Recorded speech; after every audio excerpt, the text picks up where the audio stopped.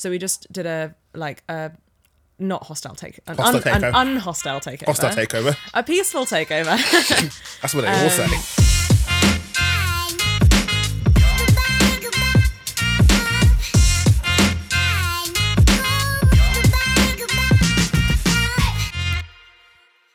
Hello and welcome to the Process Podcast, the award-winning podcast because I said so. So words. See, I'm good. Great host. This is why we won an award.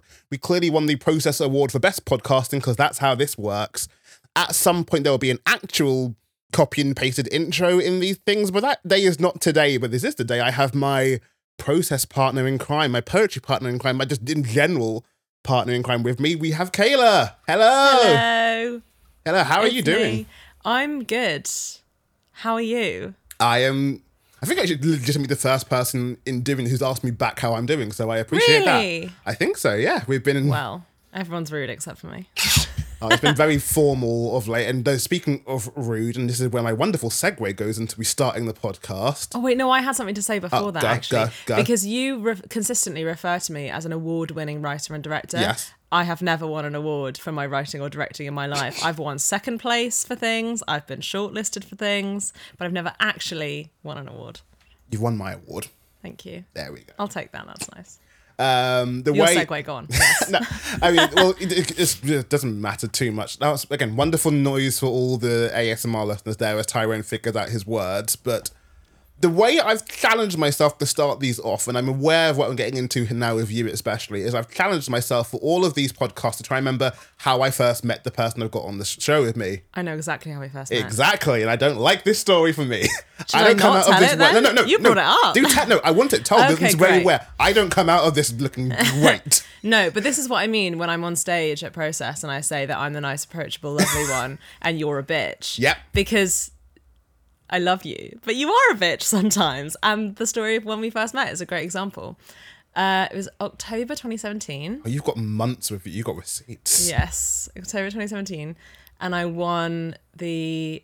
I was competing in the Genesis Slam. Ooh, okay, so I will have to come back on this episode slightly because that was the first time we interacted with each other. Oh, yes. It was the first time we met, but you'd seen me perform previously. I'd seen you perform before. Yeah, yes. You'd seen me. It couldn't have been much earlier. Yeah, it was I think it was a month before Spoken Word London. Yes. And I was competing in Genesis Slam, and it was my first time, and I won. Humble brag. And you were standing by the bar, and you were leaning on the bar with your signature, like one-armed lean. And exactly, you're doing it right now. And you were like tapping on your phone, and I remember thinking like, super rude that you're on your phone, and like I thought you were like messaging or something while people even are performing.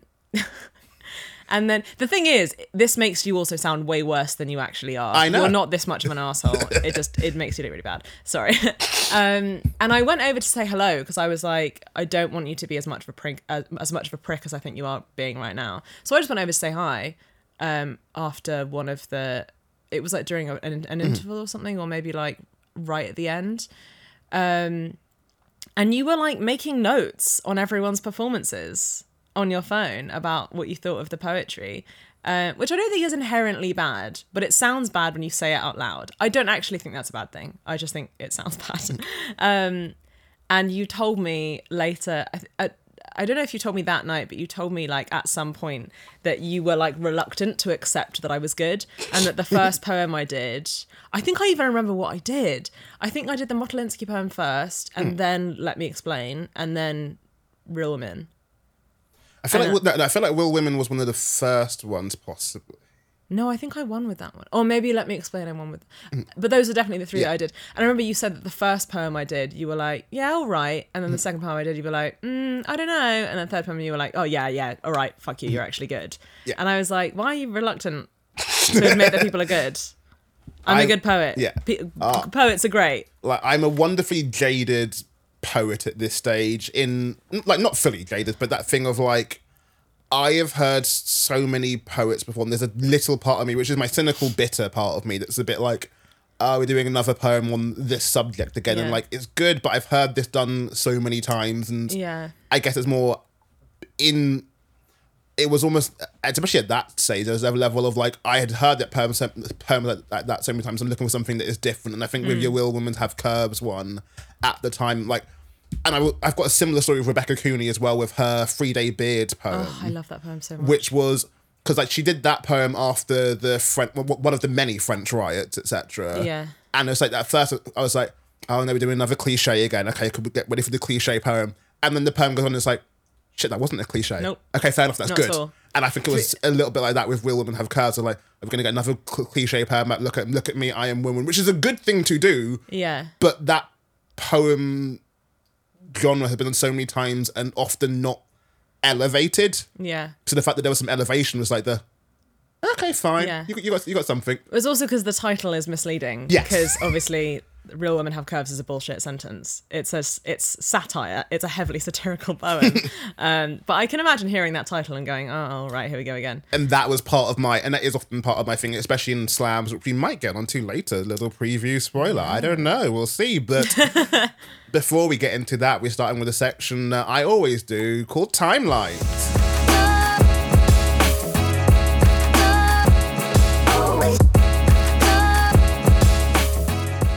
See, that is the sound of someone who's really happy to I can do words.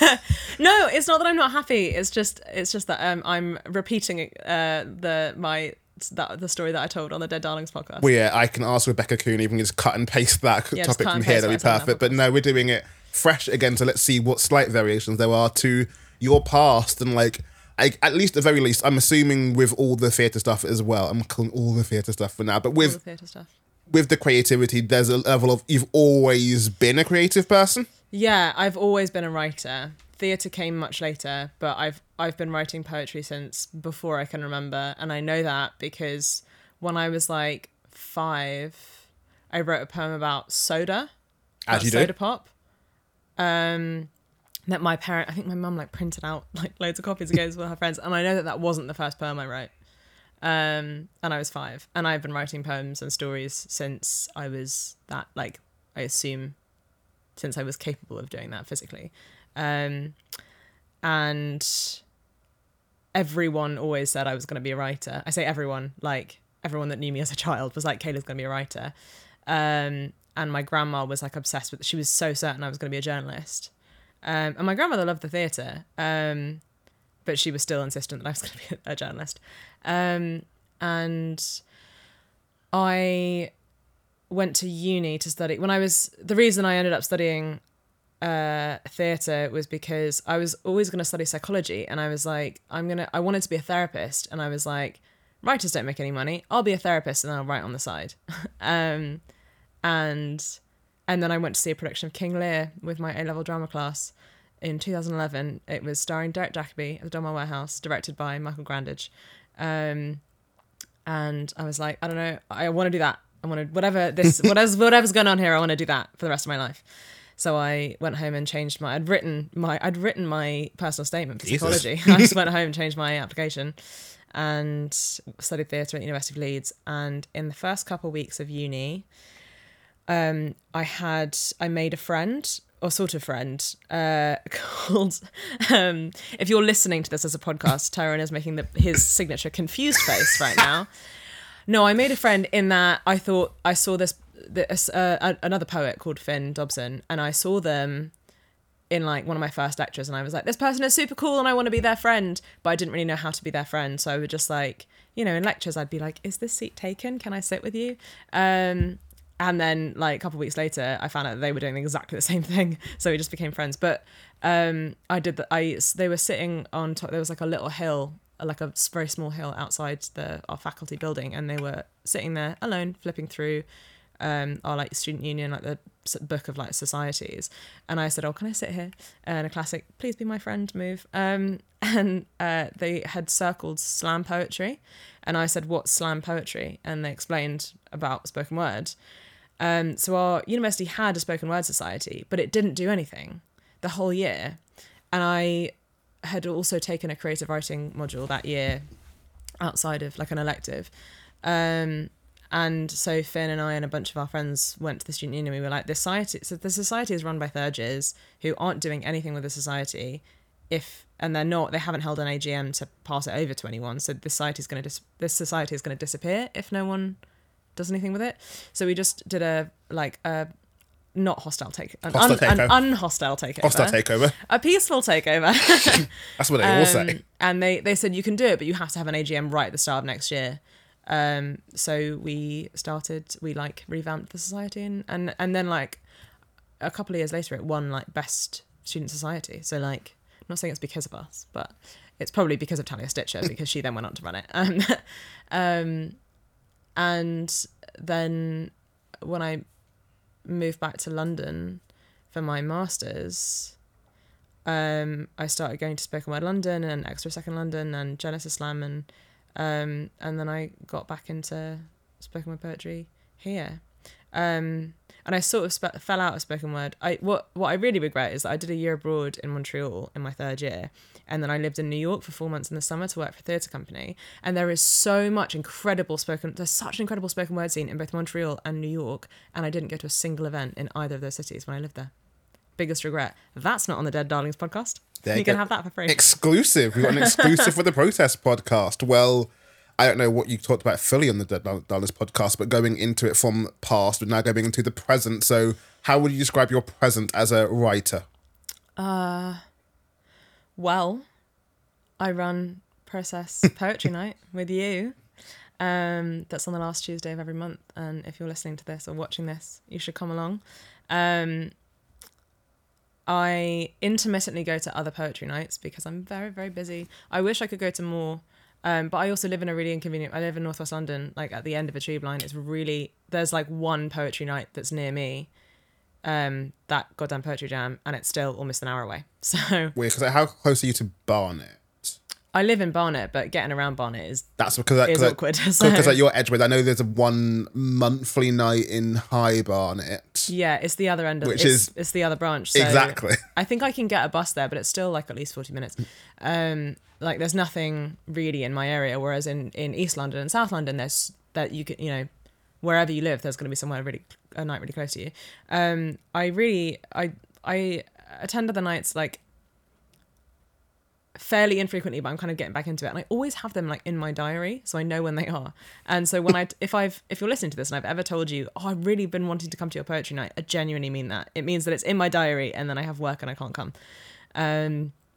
I have a book coming out at the end of the year with Verve Poetry Press. So I write for The Page. I always say, I describe myself as a director and writer for The Page, stage and screen, even though I've never had anything on screen. Yet. I mean, this podcast is coming out end of August. I don't know how my time is, but by then, I don't know. Well, actually, no, that's not true. I wrote a short play that they made into a short film once, a while ago. But other than that, I have not written for the screen. Not for lack of trying. Screenwriting's really hard. I guess like for not cliche, but for in terms of your writing, in terms of your present versus past, like what would you say has changed in terms of your writing, and like is it topic wise? Obviously, when I first met you had a lot of stuff talking about womanhood there. Like, has that changed much now? Has it evolved? Yeah, I think my main sort of topics for writing when we met, I was doing a lot of poems about mental health and a lot of poems about womanhood. I would say my poems about womanhood have evolved to being poems about gender more generally. Primarily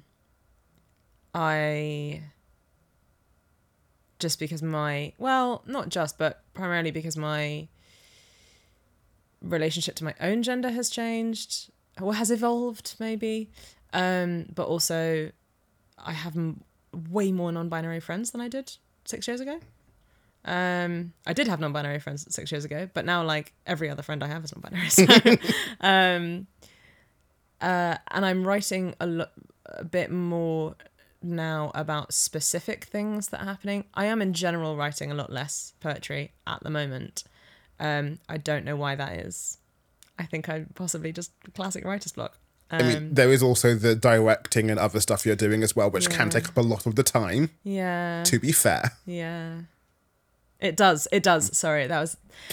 I don't know if I have a comment on that. I have less free time now as well. I read a lot more poetry now than I did 6 years ago.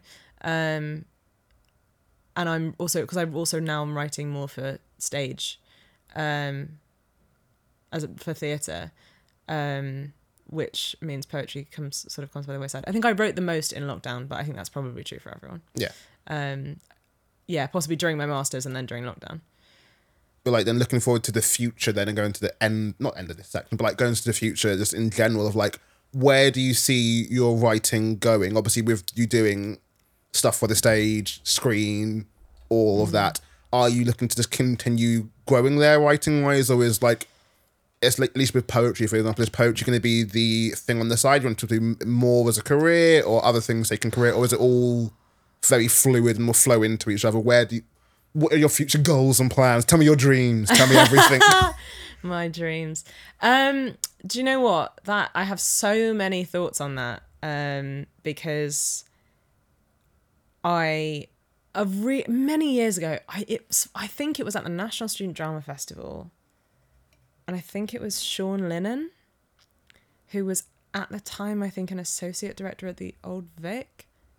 Maybe or at the Lyric, whatever. He's a great director. He said, and I think that was in my final year of uni, and he said something really helpful that I didn't understand at the time. He said, keep your art and your career separate.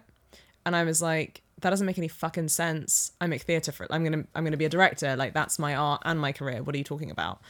And now I absolutely understand what he meant, because directing for stage and screen and writing for theatre is my career. That's something that for which I have goals and somewhat timelines, and that I invest a lot of my time in, that I make the bulk of my income from. I don't really want that for poetry, because it's something that's very precious for me, and also is it's a lot less political. It's a lot less, I don't want to have to compromise on anything. I want to do it my way. And the only way I can do that is by keeping it protected as not necessarily a hobby. I wouldn't even call it a hobby, but I would call it something that career adjacent is sometimes how I describe it. It's like, it's not work, but I do sometimes make money from it. It's like, it's a love thing. I don't really know. But it's, so if I'm keeping my art and my career separate, like, yes, my directing is very much an art, and it is my art, but it is not my art, capital M, capital A, and keeping my poetry, having something creative that I keep protected as I do this my way. And if you don't want, if that means that you don't want to pay me to do it, that's fine.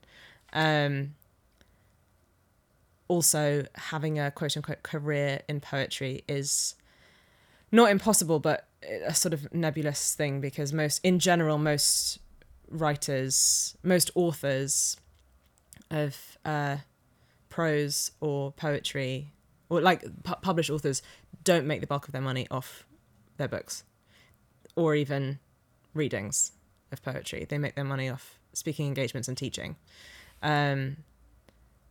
So I think that's also worth bearing in mind. This has gone off on a bit of a tangent, but I feel very strongly about this, about career. You asked me a direct question, I did not answer it. Tangents are fine, and like, it's one of those things as well of like, I fully agree with you in a lot of that. It's that thing of, it's not to say that even in your career that there can't be any elements of that become capital M, capital A, my art. Yeah. Like, there will be, when you do get a little bit more freedom and stuff, it is a bit of like, I'm going to add in a little bit of something of like, I like that. And like, I feel that with some of the work I do, obviously as a video editor, it is a creative thing, but obviously it's with clients and feedback and all that stuff. And there are the odd jobs when it's like, you have freedom to do whatever you want to, kind of thing. And it's like, I can almost flex a little bit or do something a bit more me in here. And like, it's not in that divide of my art and my career that they are a complete divide and cannot ever cross over in any way, shape or form. There will be some things that, like, so many things are fluid and will have parts that will flow into it. Similarly as well with the whole career adjacent side of things, there will also be something that was like, cool, well, this is a moment when it's got to be a bit more career focused, because like, yes, this is fun, but also I do need to, if you're going to ask me to do a thing, can I get money for this? Because it's nice to get money sometimes for some of the things. So Yeah, that also I think has levels to it, because there are poets who are like, this is my whole career, it's my whole thing, it's the main thing that I'm gonna make my income from, and I do think like it's not always about the fee for you, it's about setting a precedent for this is the fee if you have to pay, like that you have to pay for this. Also, especially if the the event that's putting on is going to make money for it, they have to it's there's admin costs associated with like planning any kind of event, like poetry nights and whatever, but people only come because you've got performers or because they want to perform. I've just knotted that whole thing in my head. My brain's just gone in a circle. Like, do you know what I mean? Yeah, it's a thing of like, I think about it a lot, and because poetry is so nowhere close to my main time income or thing, I am very comfortable doing this for fun, and I will call it more of a hobby at times, because I do find this is a fun hobby. I have to find that balance between this is a fun hobby, but I can't, just because I can afford to say doing something for a slightly reduced fee, or even things like, I like taking pictures at people's events, so I will do that as a fun little favour for a friend sometimes, but I almost have to make it clear, this is my favour to you. This is me doing a nice thing. This is not the thing that should be the standard. I am just doing this out of the goodness of my heart. Yeah. As a career, and other people, they need to be paid a certain amount, and I don't want to take away from how much people should be paid and earning. Yeah, which is interesting, because once, I think you posted like an Instagram story once about saying like your favourite hobby, and it was photography, and I was like, really? Not poetry? And you were like, that's different. Which is interesting. I mean, to be fair, I do probably enjoy, not say that I enjoy photography more, but like, I consider poetry a hobby, and I think part of why I can't call poetry my favourite hobby is because so much of it is now, not say burdened by the career side of it, but the career side of it has definitely become a part of it that I can't, like, I view it as a hobby, but it's never always just fun, whereas photography, for the most part, at least at that time, was just fun. There was no pressure for anything. There was no... Yeah. As much as I've got a good reputation with my photography, it wasn't like, oh, you're... In that vein... In the ego way of people saying, oh my God, you're Tywin Lewis and I built a name up for myself in poetry. Humble brag.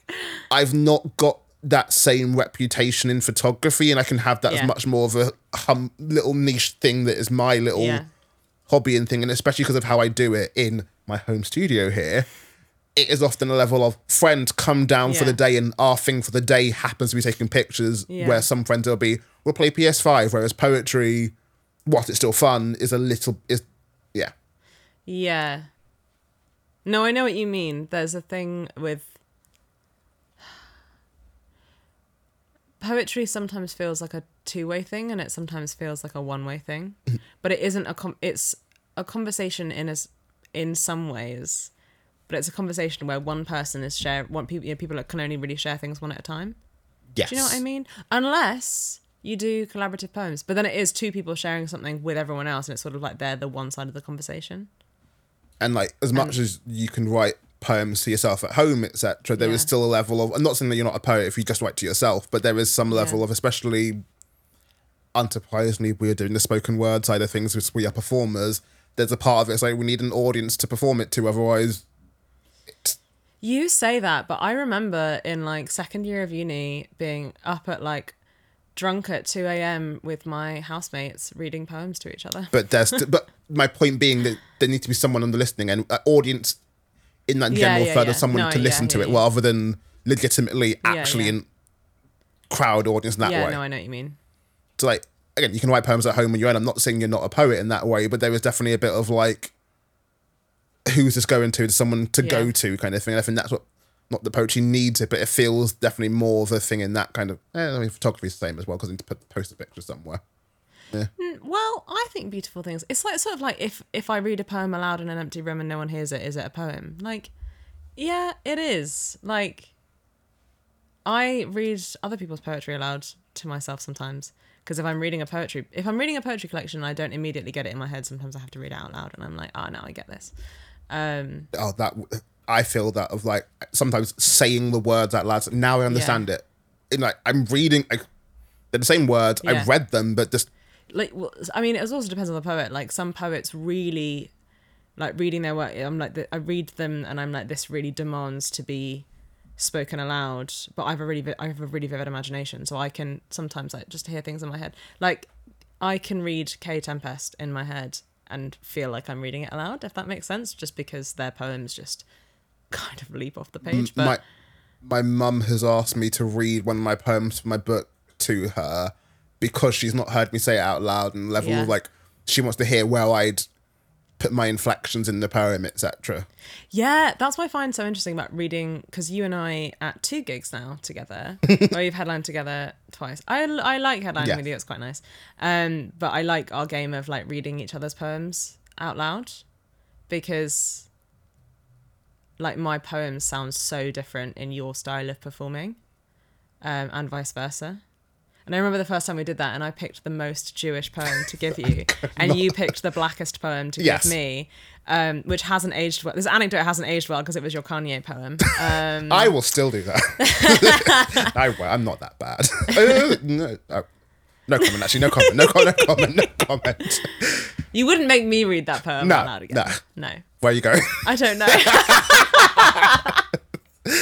Well, I will use that as a good time to go for the end of this section, and we're now going to go into our conversational section called Let's Talk About. Awesome. What are we talking about?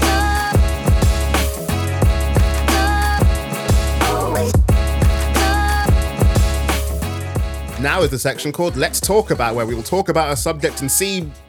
I mean, it's been... I was going to say 6 episodes. Now this is now guaranteed. This will be the 6th episode. It's been 6 episodes now. Excellent. I can future plan. And this is where you've seen we go off tangent a few times. So we'll pick a topic to start with. The topic we're going to start with is competition. So as we officially met during a poetry slam, I feel that's a good one to talk over. See, good hosting sometimes. Great. It's a occasionally. Callback. Exactly. But yeah, I guess in general, what are your thoughts on competition in, let's say, writing in general? I have so many thoughts about this, because also I know exactly why I feel the way I do, and specifically the way I feel the way I do is because when I won Genesis Slam, I'd never competed in a slam in my life, and I won Genesis Slam. And then if you win one of the slams throughout the year, you compete against all the other winners in the final in December. You know this, because you've done it so many times. Nevertheless, for the podcast listeners and viewers, if they don't, if for not my aware. parents who will listen to this. So you're competing against other people who've all won the same thing you have. And you were in that final as well.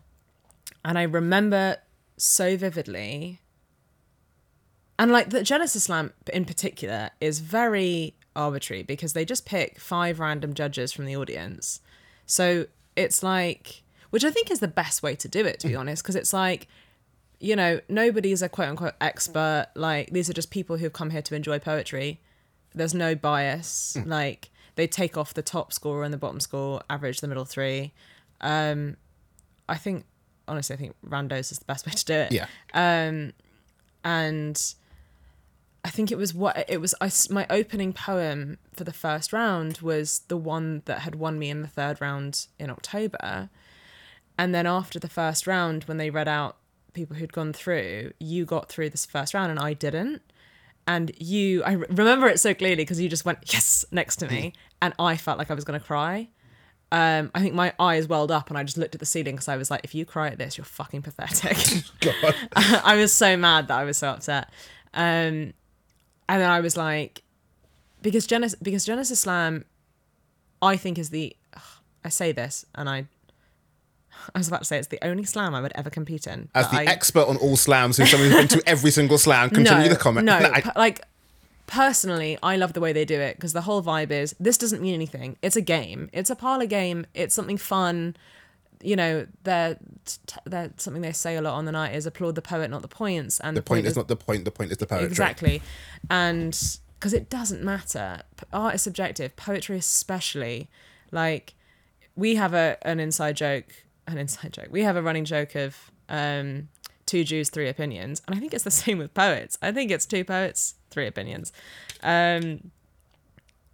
So I knew all of that, and I was still really upset. So, and my mum was there.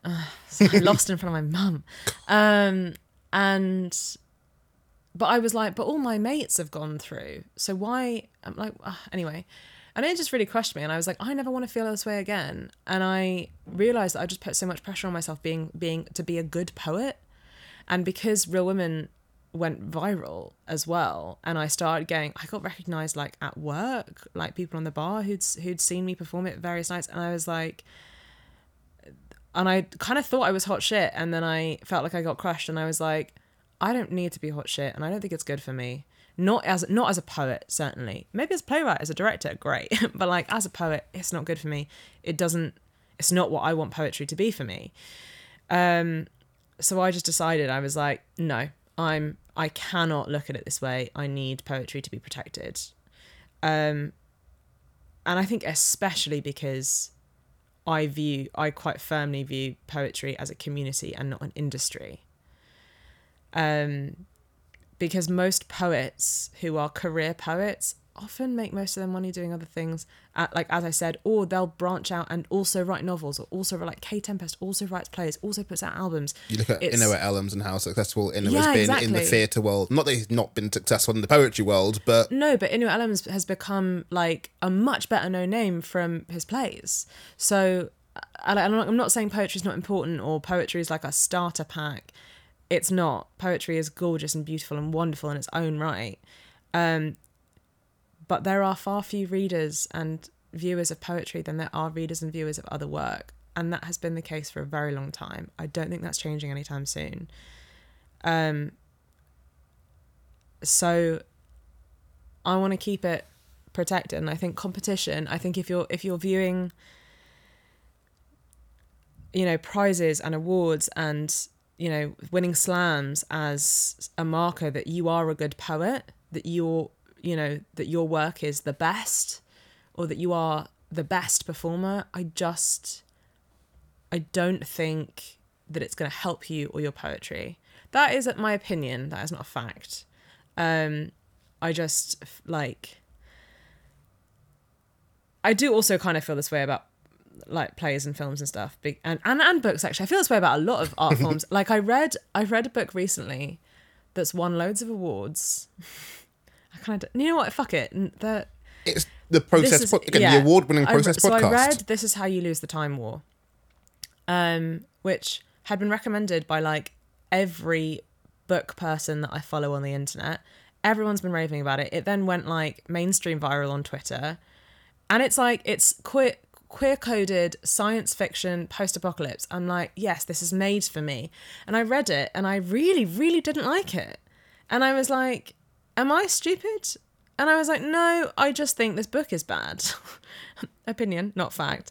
But I know exactly why I didn't like it as well. I can pinpoint exactly what I think would have made it better. But like, I really didn't like it. It's won loads of awards. Like, there are plenty of pieces of art and in every medium that win loads of awards and just are not good. There are loads of films that have won Oscars that I think are absolute dog shit. Like, there's, every time I read a lot of the books that are on like the women's fiction prize, a shortlist or long list, and I like half the time I think these are amazing, prize winning, this book should win, great, and half the time I'm like, this is bad. Other books are better. What are you talking about? Art is subjective. It's also, the poetry community is small. It's pockets of communities in various cities around the world. They don't really communicate with one another. Like, a famous poet in New York is not going to be a famous poet in London. Like, if you get the slam poet, the like, award, the best spoken word poet in New York. There were like 5 or 6 named poets that can go a grant. Your Rudy Francisco's, etc., are one of like the few poets, and I've seen it from evidence. Your Rudy Francisco's, damn it, Holly McNish. Yeah. If Holly McNish went to headline a poetry night in New York, I could be wrong. Maybe she's more internationally famous than I think. So Holly's almost in that 5. The Holly McNish is Rudy Francisco. At the very, I'd say so, yes. Given that Yeah. Holly does do a lot of touring, I think her touring is also international as well as UK based. And like, Okay. I think Holly McNish, Julia Francisco's, Shane Koizan, that's what I'm thinking of. Shane Koizan. Yeah. Right, Shane Koizan. But I don't think he could come here now. I think 10 years ago, if Shane Koizan came literally here, 10 years ago, he did come here. We did Right. see him. He did do sellout shows here. yeah, but his, to this, because to this day went viral. Like, So, but you've got now, I maybe don't your think Buddy he'd have that. Wakefield, but there's the point being, is like, there's a couple of poets that can do Yeah. that, but it's... Neil Hilborn. Yes. Yeah. Yeah. Sarah Kay. I think people would see Sarah Kay anywhere in the world. Yes. But, so, on a lot of this, so I've got a couple of tangents, and I'll see how many I actually do stick to. There is always in the same way that people say the point is the poetry, there is, I think, a slightly harmful one that goes around of the best poet doesn't win a slam. I think that's a very harmful one. I get the sentiment behind it to some degree, but I think it's a bit harmful. It goes along with the thing of like slam, comedy does better in slams. Funny poems win slams. I'm like, I don't think that's always true. I've seen plenty of really heartfelt, heart-wrenching poems win slams. Like, my poems aren't that funny, or at least I don't think they're very funny. Sometimes other people think they're funny, and that's very nice. But I've won slams with really depressing poems. In June, recently at the time of I'm trying to think of when I'm posting this and when I'm recording this. At the time of recording it, the last Genesis Slam, Jake Nathan won it, and his last poem was a poem about Grenfell. Yeah. And it's like, well, yeah, that's not a comedy poem, but like, so I will push back on that to some degree on the whole best poet doesn't win a slam. But also what I will say is, and it's a conflicting thing almost of, I really love having the audience judge slams. I think that's really good. And I think it's a really good thing to have poets properly be judged on how well is it affecting the audience, how well the audience are responding to it. Because we talk to ourselves too much. Poets talk to poets too much. And I think it's good that we're talking to an audience and the audience is judging us. The challenge for me, and this is a thing that, which is also just a thing in art in general, of as someone who writes their own art, makes their own art, I will occasionally see some things that to me feel very on the nose and basic and not deep enough, not really challenging or pushing. I didn't say or mention anyone. I was not even thinking of anyone in particular at that point.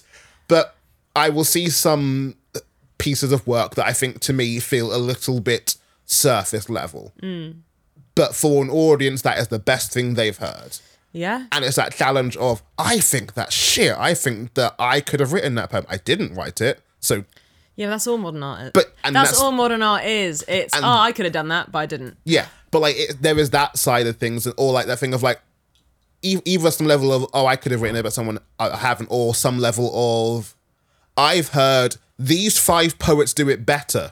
Yeah. But then at the same time, I have to try and tell myself that level of, but they're not here today.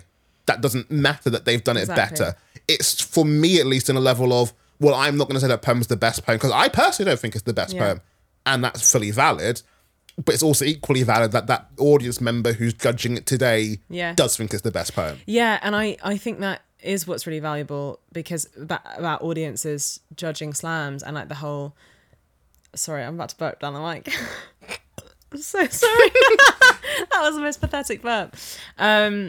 Is that I think poets sometimes forget who we're writing for. I'm not writing poetry for just poets.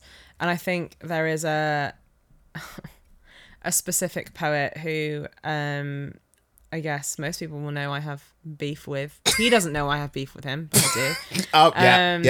Yeah, we're with you. And one of the things that I have beef with is the fact that he thinks poetry should be inaccessible and that we should make the readers work for it. And I'm like, I don't want that in poetry. When I read poetry, I'm happy to do a certain amount of work, but no more than I would do for a novel or a play. No more or a non-fiction book. I'm not prepared to like investigate, to go in with a fine tooth comb and figure out what the fuck you're talking about. And like I know I want my poetry to be enjoyed by anyone, not everyone, because that's not possible, but anyone. And people have said, that they like my poetry, that they don't normally like poetry, but they like mine because I write how I speak, which isn't true. But I do write more how I speak than this poet that I have beef with. And, you know, like the way that some people have put it before, that you and I have very conversational styles of poetry. And the people that like our poetry, which is plenty of people, like that. The people that don't. And that's fine. But I think people that judge slams are often very kind of look too deep.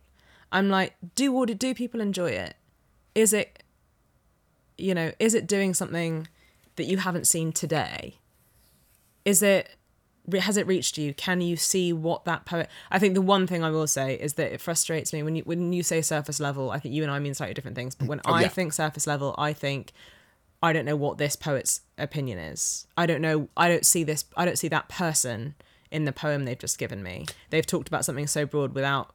But then I talked to my mum about this, and my mum was like, why should you have to put yourself in a poem? And I was like, valid point. So. Well, yeah, so for me, at least with that, again, it's also part of my Tyrone's personal opinion of things is my personal opinion and what I value, and this is, again, my value thing rather than saying something's not good if it doesn't do this, but my thing I value is I love something when it's like, either you put yourself in it, but like some level of that poem is only something you can write. Yeah, I value that's why, that. Yeah, exactly. And like some of that can be... It's your personal story, so you're in it, and only you can write that. Only your story. Yeah.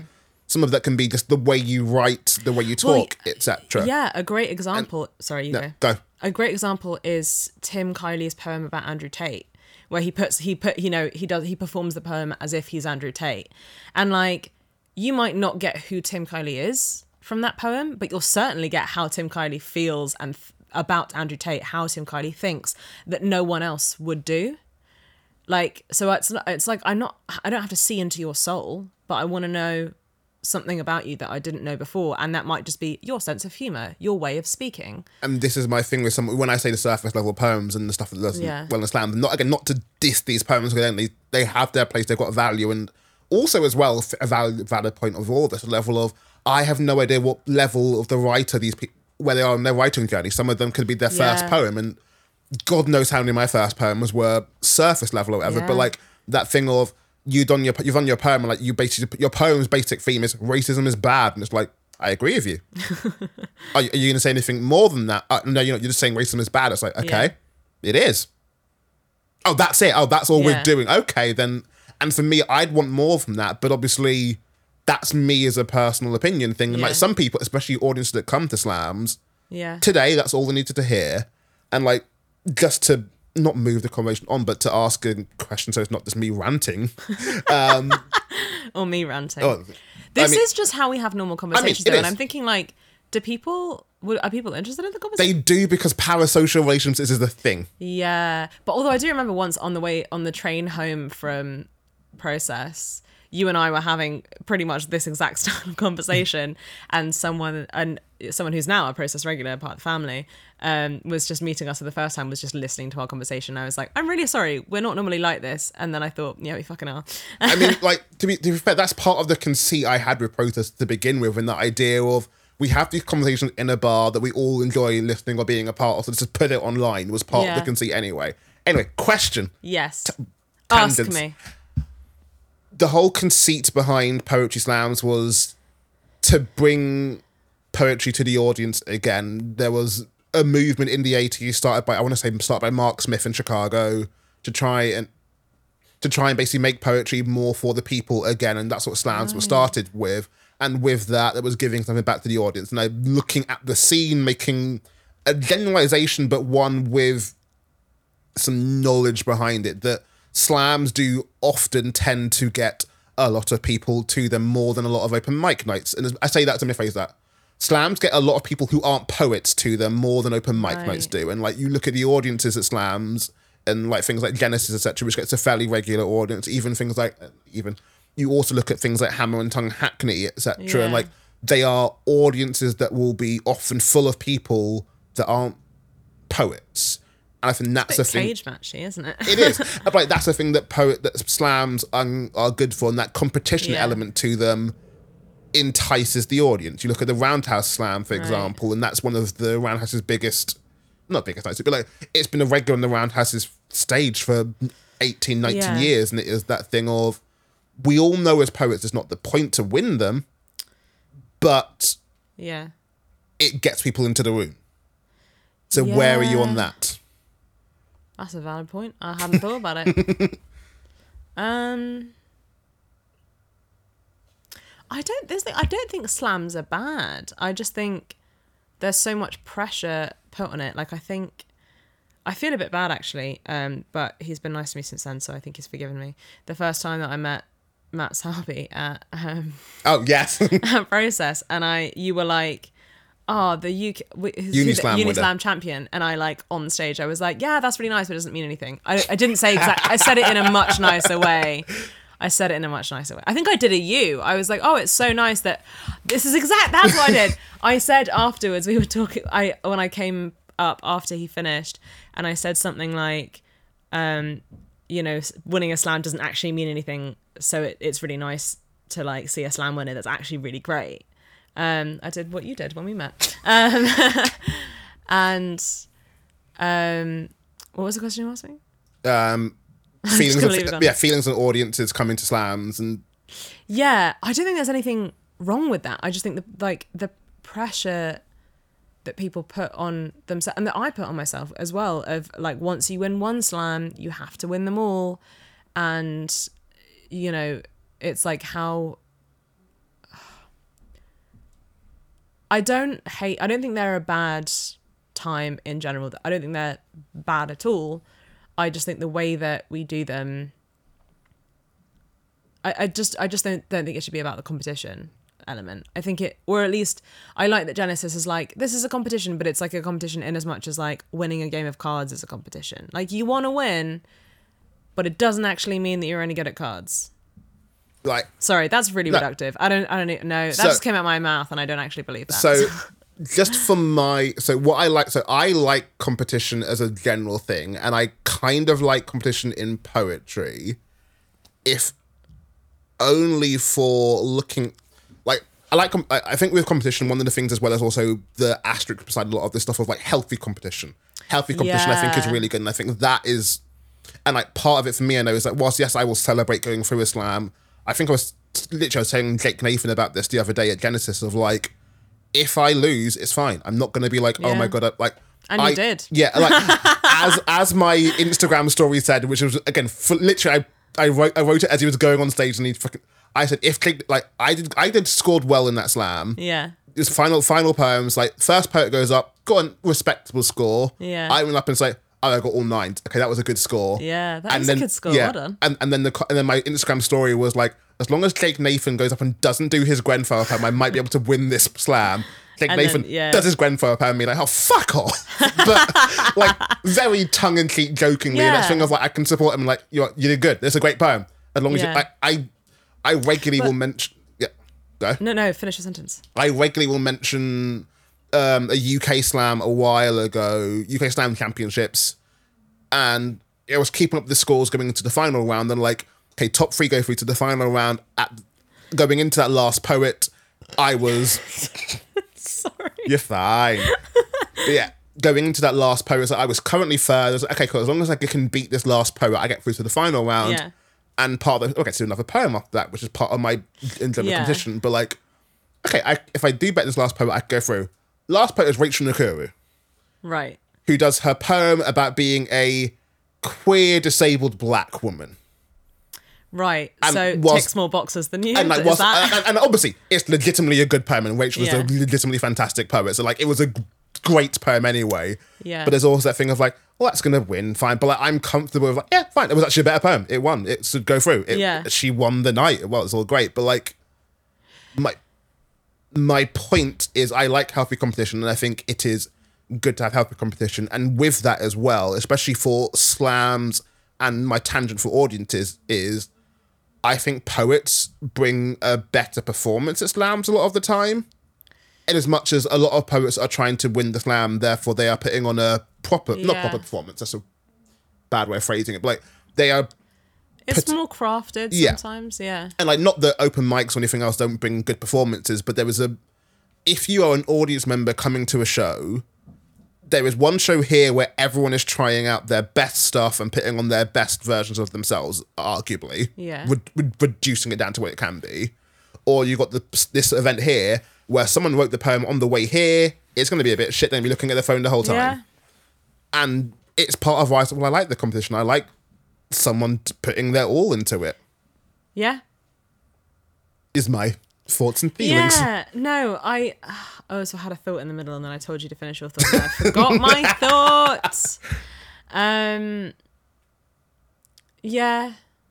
It's also, you and I've talked about this before about what audiences are looking for on that night, what they're going to connect with is like sometimes people are really there for feminism one night and then you know the next month they're like they clearly all just connect with comedy and that's it, and then the next time it's like something's happened in politics and people only want like Brexit poems or whatever. You also then got things like where you fall in the slam, like, oh, you've done your serious poem right after the funny poem, and sometimes that works really well for you, or sometimes like, I was still recovering from that serious poem, and therefore your funny poem is just not going to land, despite how good it is, and like... Yeah, that is legit. That is really hard. Yeah, I remember, actually, the first time you would have seen me perform, I did a poem about sexual assault at Spoken Word London, and I was the penultimate person before the interval, so someone went after me and then there was an interval and like people kept saying to me during the interval, oh, like no one heard that other poem because we were still reeling from yours, no one was listening. And I was like, I don't want that. I don't want to hear that my poem was so impactful that you didn't listen to the next brilliant poem. Like that's not a compliment. But then I'm also thinking maybe I shouldn't perform that poem anymore if it's like, scene stealing is the wrong word, but like if, you know, that's also what's interesting about like what Hunter and Shah Bailey do with the Big Quit Poetry Show is that like knowing the type of poets they're programming and curating a night that balances that. It's really hard to create a balance at poetry night. That was also a tangent that wasn't a direct answer. This is also how a conversation goes sometimes, is that you'll say something and I'll say something completely different and no one will decide exactly. That's what, again, the more I research and do podcast stuff, the more it's people just talking. Like I spent a whole while going over like how to make a podcast work, what are the segments and things, and like how professional I have to be as a host. And it's like, oh, you're just talking. You are literally just talking. It's just having a conversation. I can do that then. But that's what people like about Process. It's just you and I being chaotic besties all night. But also with that as well, I think going to the slam side of things, I think it's actually a really good thing because like in having the host there, I think they can also help. Yes, the competition is the gimmick and gets people in the door and get into it. The host relieve the pressure on it, and I think a good host, especially in a slam, can hopefully make you feel less pressured about like, yes, someone's winning it, but like it's fine, we're cool, and you're a buffer between it, and you can have the games with the audience to kind of not break it all down. Yeah. Oh, I remember what I was going to say. Is that's actually the difference between the final in 2017, Genesis final, and the Genesis final 2022 that we were both in, because I also didn't get through the first round, but all of my friends did. So I was like, fuck yeah, guys. And then I just got to support my friends all night and I didn't feel like shit at all. So proof that I enjoy poetry more when I'm not putting the pressure to win. I still will compete in a slam, but only Genesis. I've said that I don't think I'd compete in any other slam. Maybe I would, but I probably wouldn't feel great about it. Obviously, so much of this conversation has centered around poetry slams, but obviously competition isn't just in slams. And I'm not going into anything, trust me, I'm not going into where you think I'm going on that one. Especially looking at page and stage, a lot of the stage side of things is the poetry slams, but in the page side of things, you obviously have so many writing competitions and writing journals, etc. So like, whilst writing competitions by their definition are competitions, they are competitive. So like, that seems to almost get a pass a lot of the time when it comes to people talking about competition. So like, is it any different with writing competitions and anything like that? In what way? In terms of like how we view slams and how we review writing competitions, and like, is the competition in writing competitions different to it is in poetry competitions? With slams.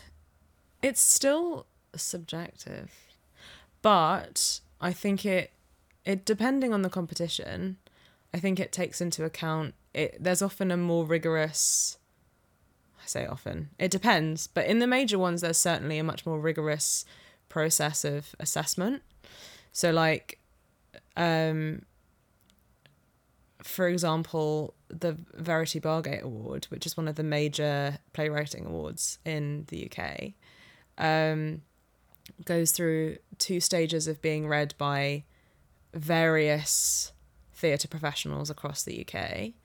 And then a shortlist will go to judges who are like leading industry professionals, like, and people who've been involved in the award in some way before, but people who, like Phoebe Waller-Bridge was a judge last year, and not Stephen Moffat's in my head because someone was talking about him last night. Not him, the other one, the better one. God. Who wrote Doctor Who and created Russell T it. Davies. So, thank you, Russell T Davies.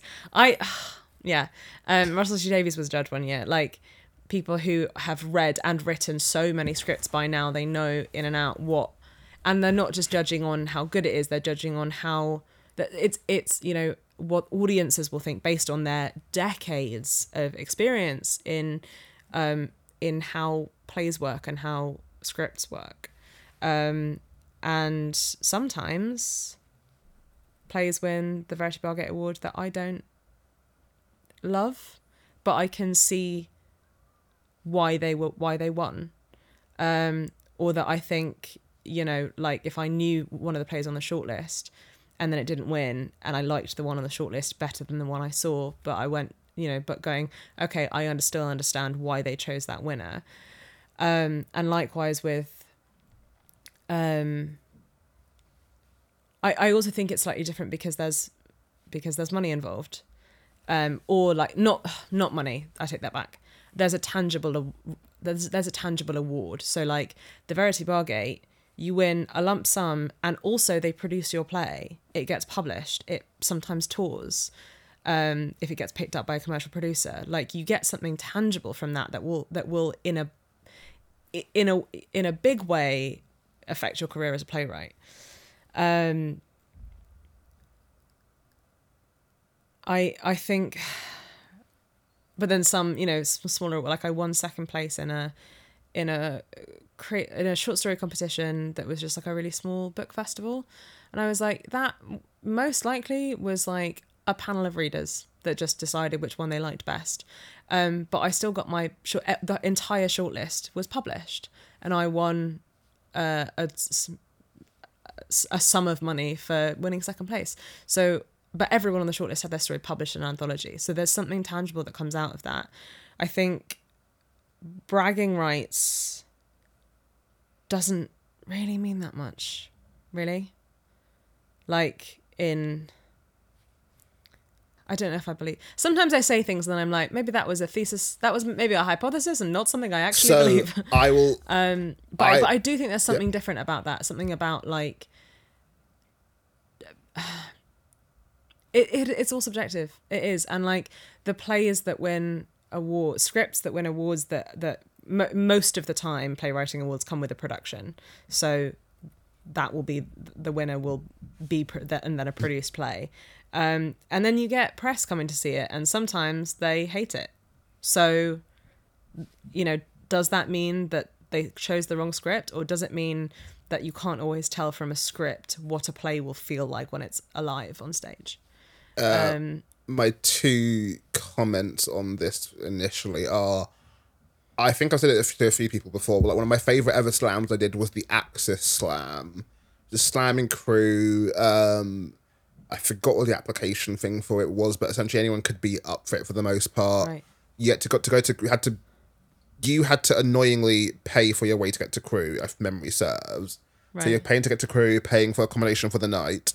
But the winner of that slam was, if you won that slam, you then got to do a feature gig in Liverpool and Glasgow and Edinburgh, and something else. I can't remember what the other one was, but like, so like, and I did that and I won that slam, which was great. And that thing of like, that was my favourite. I love you and support you in everything that you do. Carry on. the winner of the winning that was like, cool, that helped me get to places and things I wasn't able to go to. So like it was a thing to take me beyond there. So I guess now, as a tangent and to finish off this let's talk about section, without going into too many specifics because I know it's going to go into a dangerous territory. You've got those like prestigious writing awards that therefore are tangible. So I guess with competition and spoken word, and because this is, whilst not officially but primarily more of a spoken word podcast, you've then got some awards in spoken word. Some are big, some are smaller, etc. To make it not too pointed at anyone at the moment. They're gonna know. I know, but I was gonna more go for things like, legitimately one of the talking points at the moment is also the Forward Prize. And the Forward Prize opened up to have a spoken word. There's a category this year. Yes, I saw that. So there is that, again, competition there. And like my point was going to be, and it is a level of, in looking at all the things, you've got the Forward Prize, which has got its small panel of judges.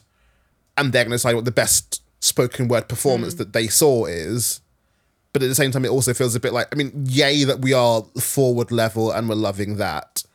But it is going to be similar to that thing of like, today this panel chose that.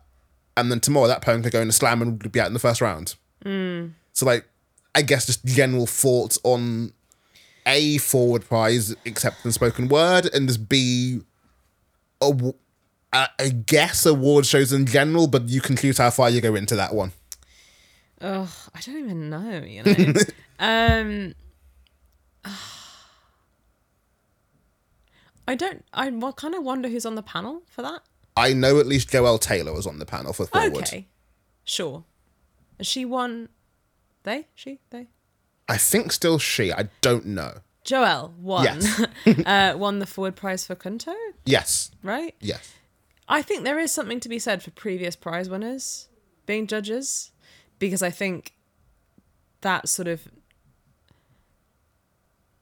knowing what it's like to put your being still in that place where you're still putting your stuff out there in a big earlier way,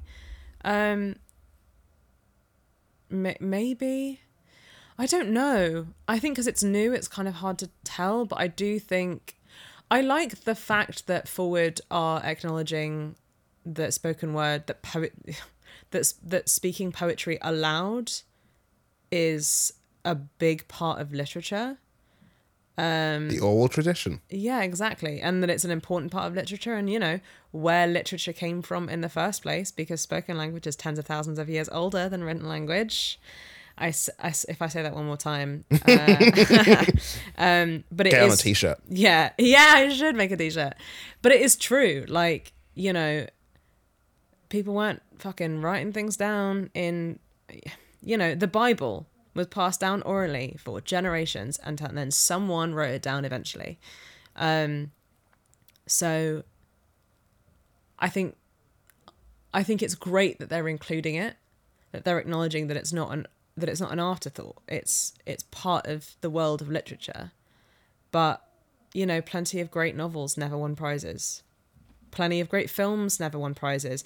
Empire Records, I think, is one of the greatest films ever made. And like 5 people have seen it. So, you know, plenty of art goes completely unacknowledged. My favourite poets haven't necessarily won awards. Some of my favourite poets on the scene are not slam-winning poets. The amount of times I've been to a slam, it's like, that was my favourite poem, and that poem did not even make it through the first round. An audience gave it a 6 or whatever. And but how did you not see what I hear what I heard? But then there's also like, there's something to be said for simplicity as well, of like that William Carlos Williams poem, Oh, This Is Just to Say. Have you heard that poem? It's like 6 lines long. It's the one about plums. I know. I'm aware. I'm aware. Right? That was yeah. Visual. Do you hate that poem? I nothing it. I love that poem. It's so silly, and it's not like, I can love it and not think it's great literature, but then I think that does make it great literature, because I'm like, what a silly poem that is now like studied in school. Just some dude nicked someone's plums from the icebox and apologised for it. But I love it. I think it's an extraordinary poem, and it doesn't do anything special. But no one else has done that. Like, silly poems, man. it doesn't. Yeah, sometimes it's not that deep, and I love that poem was like, it's not that deep, but I nicked your plums, soz. Like, I think just to wrap up this section, I feel like with slams, with writing competitions, with award shows, with a lot of that, they do seem to veer towards it has to mean something and say something. And even though I already prefaced this whole thing with starting off like, oh, some things are too surface level, blah, blah, blah, there is a level of, no, sometimes just the dumb fun ones, like, give me that more. And I don't think... Yeah. But I don't think this is just to say it's a surface level poem. But I don't think it is at all. I don't think it's... But I know what you mean. I don't think it's surface level. It's surface level in that it's just saying, sorry, I stole your plums. But I think the fact that someone put that in a poem and gave it line breaks, and like the line breaks really give you the tone of voice that person is using. It's kind of like the way that we text. Like, it's comical and sweet, and like someone thought to write that. And I think that makes it not surface level. To it isn't necessarily the words itself, but how they are laid out, how they are used, etc. If you will, and even the fact that they wrote it. Yeah, like the fact that someone wrote a poem. Like, oh god, someone came to protest last month that I think stopped halfway through their set to be like, it sounds like I'm making fun of poetry. I'm not. But one of their poems was literally one word, and I was like, yeah, that's great, because it's funny. And I get what that person's about. Ra does that a lot as well. Like, Ra Betherbridge's poems. Yeah. Extraordinary in that way. And people really enjoy it and love it and get a sense of who Ra is from it. Even if it's just silly nothingness. I'm very aware that, like, especially when I was booking, it's one of the few... we have gone through how I can be bitchy with how I book features, etc. Yeah. And like Ra was almost the exception of like so much of the time I'm like, I want to see them a couple more times, etc. I saw Ra once at Elle's book launch. I was like, we're booking her. We're doing that. That was that. Yeah. No, that set was perfect. Yeah. Like you need people that are doing different things, and I don't think poetry is always great for that. But before I go into it, that's a different section, conversation for another day. We're now going to move into our final section of the day called Slow Fire Questions. Slow Fire Questions? Yes. I've already done Quick Fire, so this is know. Good. Great. Kill.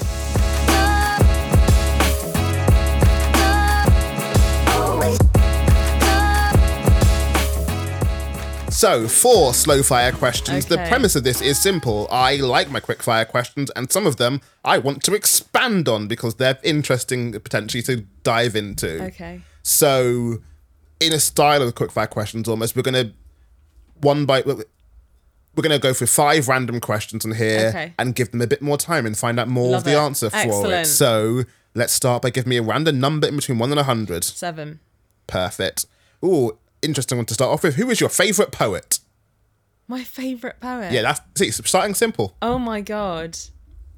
I can't say anything without offending everyone. I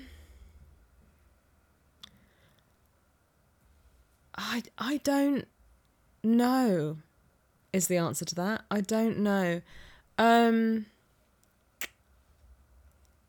used to say Sarah Kay, and I still think that's probably true, but I haven't read her poems in a while. I think it's probably still true. I think I've said that last time. Also you. I mean, just my friends, really. Like, I could write a list of my friends, and it's just them. Oh no, this is really putting pressure on me. I don't know. I don't know how to answer that. No. I'm just going to say Sarah Kay because, although actually... No, I can't say anything without upsetting everyone. Give me another number. Okay, 3. Favourite spoken word night? It is Process, but that is a bias. I run it. Like but I also like love the poets that come and love the community that we've created. I keep saying, I don't know how we've done this. We feel like we did it by accident, and everyone's like, it doesn't feel like an accident. It feels like you guys craft this night that way on purpose. I know that's really like egotistical and narcissistic of me, but like it's my favourite poetry night. I know that I have to say that because I run it, but it's great and I love it. This is very much the whole self-congratulatory. Not even a humble brag. I've not been humble about it. We're a good team. We put on a good night. It's a good event. Like I've been to a lot of events, and like I've been to enough events to say there are so many other events that I like what they're doing, and there are things that I would love to take from other events. Like I shout out the Loud Poets team because I love what they're doing with poetry. I love, like, whilst obviously I've got all the media shit I'm doing, they are taking that to a different level to me, and I love and adore that. I love how professionally they handle a lot of that as well. Yeah. I love that they've got a championship belt that they bring to nights, and I think Process needs one, but that's a different We'll topic argue for a about different that day. day. I also there are other poetry nights I like. I love that goddamn poetry jam. I love Genesis Slam. I really loved Spoken Word London when it was on. Did it die? It did die. It died. And then someone started a new one called Spoken Word London. I'm like, you're not though. No, Spoken Word London died. Talking to the people involved of it, it feels like the people, it's in a similar vein to Boomerang, a level of people have moved on to do different things that we can't bring it back. And that happens. Sad. I really loved it. Give me another number, please. 29. Do you have a TV in your room? No, I have an iPad that I watch Netflix on. Like, next. No. No further comments here on it. Okay, cool. No. Give me another number, please.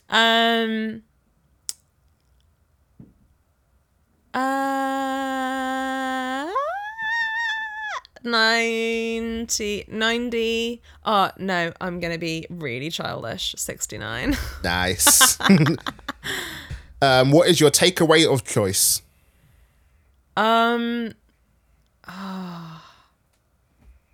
There's a Chinese place near me that is really, really good. Or KFC. Yes. Sorry, I had so much KFC during lockdown. Yeah. On random tangents on this, and call back to you talking about how, like, beforehand, well, nowadays, like, almost every other one of your friends is non-binary. Yeah. I am so used to every one of my friends being vegetarian or vegan to some degree that the fact, like, not that I wouldn't love you already, but the fact that you are not, and the fact that we can go Five Guys together. We can have that together. Like, I'm not saying that makes you a better friend, but, like, I can enjoy that. You're going to alienate all the vegan poets. But everybody. I already have. I know my poetry. But people think I'm vegetarian. Or people just assume I'm vegetarian constantly. You're a queer poet. You must be vegetarian. I know. It's like, you work in theatre. And like my brother was like, oh, you've got vegetarian vibes or a vegetarian aura or something. I'm like, no, I absolutely eat meat. I was vegetarian for a short time in my final year of uni, and then I felt really sick all the time. So I started eating meat again, and I stopped feeling sick all the time. You go. Soz. Sorry. We'll do 2 more of these. So give me another number, please. 42. 42, meaning of life. Yeah. Will poetry ever be mainstream? Probably not. To be really honest, probably not. I think it should be. I think poetry should be mainstream. Actually, no, I tell a lie. I do think it is. I think it's already mainstream because I say this all the time. Simon and Garfunkel are fucking poets. Like, there are some musicians whose lyrics are fucking poetry, and I'm not saying like that in the sense of like poetry is better than music, but like, listen to any Simon and Garfunkel song. Like, Sound of Silence is a perfect example. I know it's like all cliche now because, you know, Hello Darkness, My Old Friend, whatever. Also, it is you a bit had of the a cliche, but like cover as well. The Disturbed cover is extraordinary though. I know, I love it. It's so good. But that song, like, the lyrics are so beautiful, and like I think music is mainstream. Sorry, poetry is mainstream because it exists in lyrics that you can, you know, print out and it's a poem. Like, when my older sister had her first kid, when he was a baby, there was one day when he wouldn't stop crying. So I recited Green Day lyrics to him. I think it was Basket Case. I just recited them like they were Shakespeare, and he fell asleep. So I think poetry exists in like in other media. But I don't think otherwise poetry is going to ever be mainstream. But I don't think not everything needs to be. I don't think like there's a lot of things I don't think are mainstream, and like that's okay. I was reminded the other day when doing this, the thing of like the balance of this is like poetry is taught in every single school. There are so many weddings that have poems in them, etc. Yeah. And that thing of like, must the question now is almost, what do I mean by mainstream? I don't actually even know my own answer to that. Or thing of like, I've got it in my dumb question. This thing of like, oh yeah, like poetry is everywhere, but also it's not seen as mainstream, which is a weird spot for it to be. But let's move on to our last question. Give me a number. Another give number? me another number. Yes, words. Another number. How old are you now? 31. 31. What is your proudest moment in poetry? I don't know what that sound was. What, the sound I made? Or yes, you made? You. I think last time you asked me that, I said winning Genesis Slam. I think...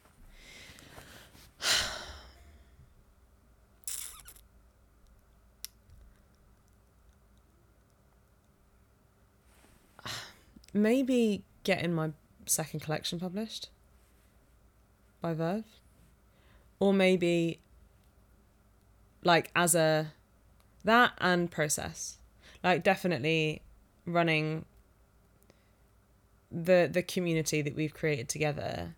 And I think I felt it most the last month, because there were people that have only been coming for a few months but are clearly like people that are going to be there every time and feel like just as much part of the process family as people who've been coming since day one. And I just feel like we've created the poetry night that I always wanted. It really feels like a community and a family. And like that's not what everyone wants in poetry, but it's what we want. And I think it's really nice and really lovely and validating to know that other people also really value that in spoken word and poetry. Yeah. I think that's a wholesome and lovely way to end this podcast. Wholesome and lovely, that's me. Exactly. That's exactly the two words I used to describe you.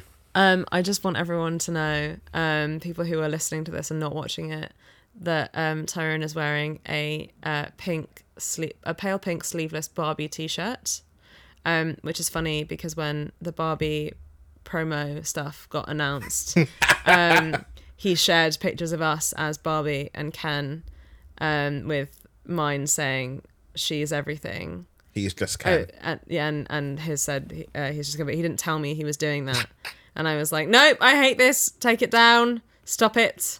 I didn't tell him to take it down, but it was funny in an unexpected way. Anyway, he's wearing that t-shirt and it looks great. And I'll be wearing it at Process because I will be. Promise? My only slight caveat is if I'm watching the Barbie movie on the Sunday before Process. Okay. This podcast will come out after, so this is now irrelevant and whatever. But nevertheless, I'm watching the Barbie movie on the Sunday before Process. And basically, so if the Barbie movie is good, this stays on. If the Barbie's not good, we'll see. But it'll probably still be on as well. Nevertheless, thank you for joining me on the podcast. Thank you for having me. As I've been saying, your camera is there. If you want to be found online, let people know where they can find you. If not, we don't have to do that. I really just wanted one. I wanted one good burp down the mic. It was all right. Smoothly done. I am at Kayla TMF, T for Tango, M for Mike, F for Foxtrot on social media, or at kaylafeldman.com for everything else. Where else can you find me? In person, you can find me at Process on the last Tuesday of every month, except for that one time in December. Yeah. Is that it? Is that the end? Well, now I need to just do outro to camera / to the microphone so you can all hear me. I don't know why when I move close, I also change the voice. That defeats the purpose of moving closer to the mic. It literally does. Nevertheless, this has been the Process Podcast. As always, as ever, please do it. Follow us on all the socials, on the Facebook, the Twitter, the Instagram, the threads. By that point, probably, I don't know. We'll see how Twitter and threads last survive. This is going to be a wonderfully out of date podcast now. That's great. Oh well. But find us on all the socials. We are Process Productions on all the things. Support us on Patreon. If you do, you can get this early. You can get our other videos earlier. You can help run this thing because I like doing this and I think people like this and this should be a good thing. And Patreon helps us do that. So please support and all that. Otherwise, good night. Good morning, good evening, good whenever you're listening to this. All right, Truman. Good afternoon, good evening, good night, goodbye, au revoir, c'est la vie, blah, blah, blah, words. Bye.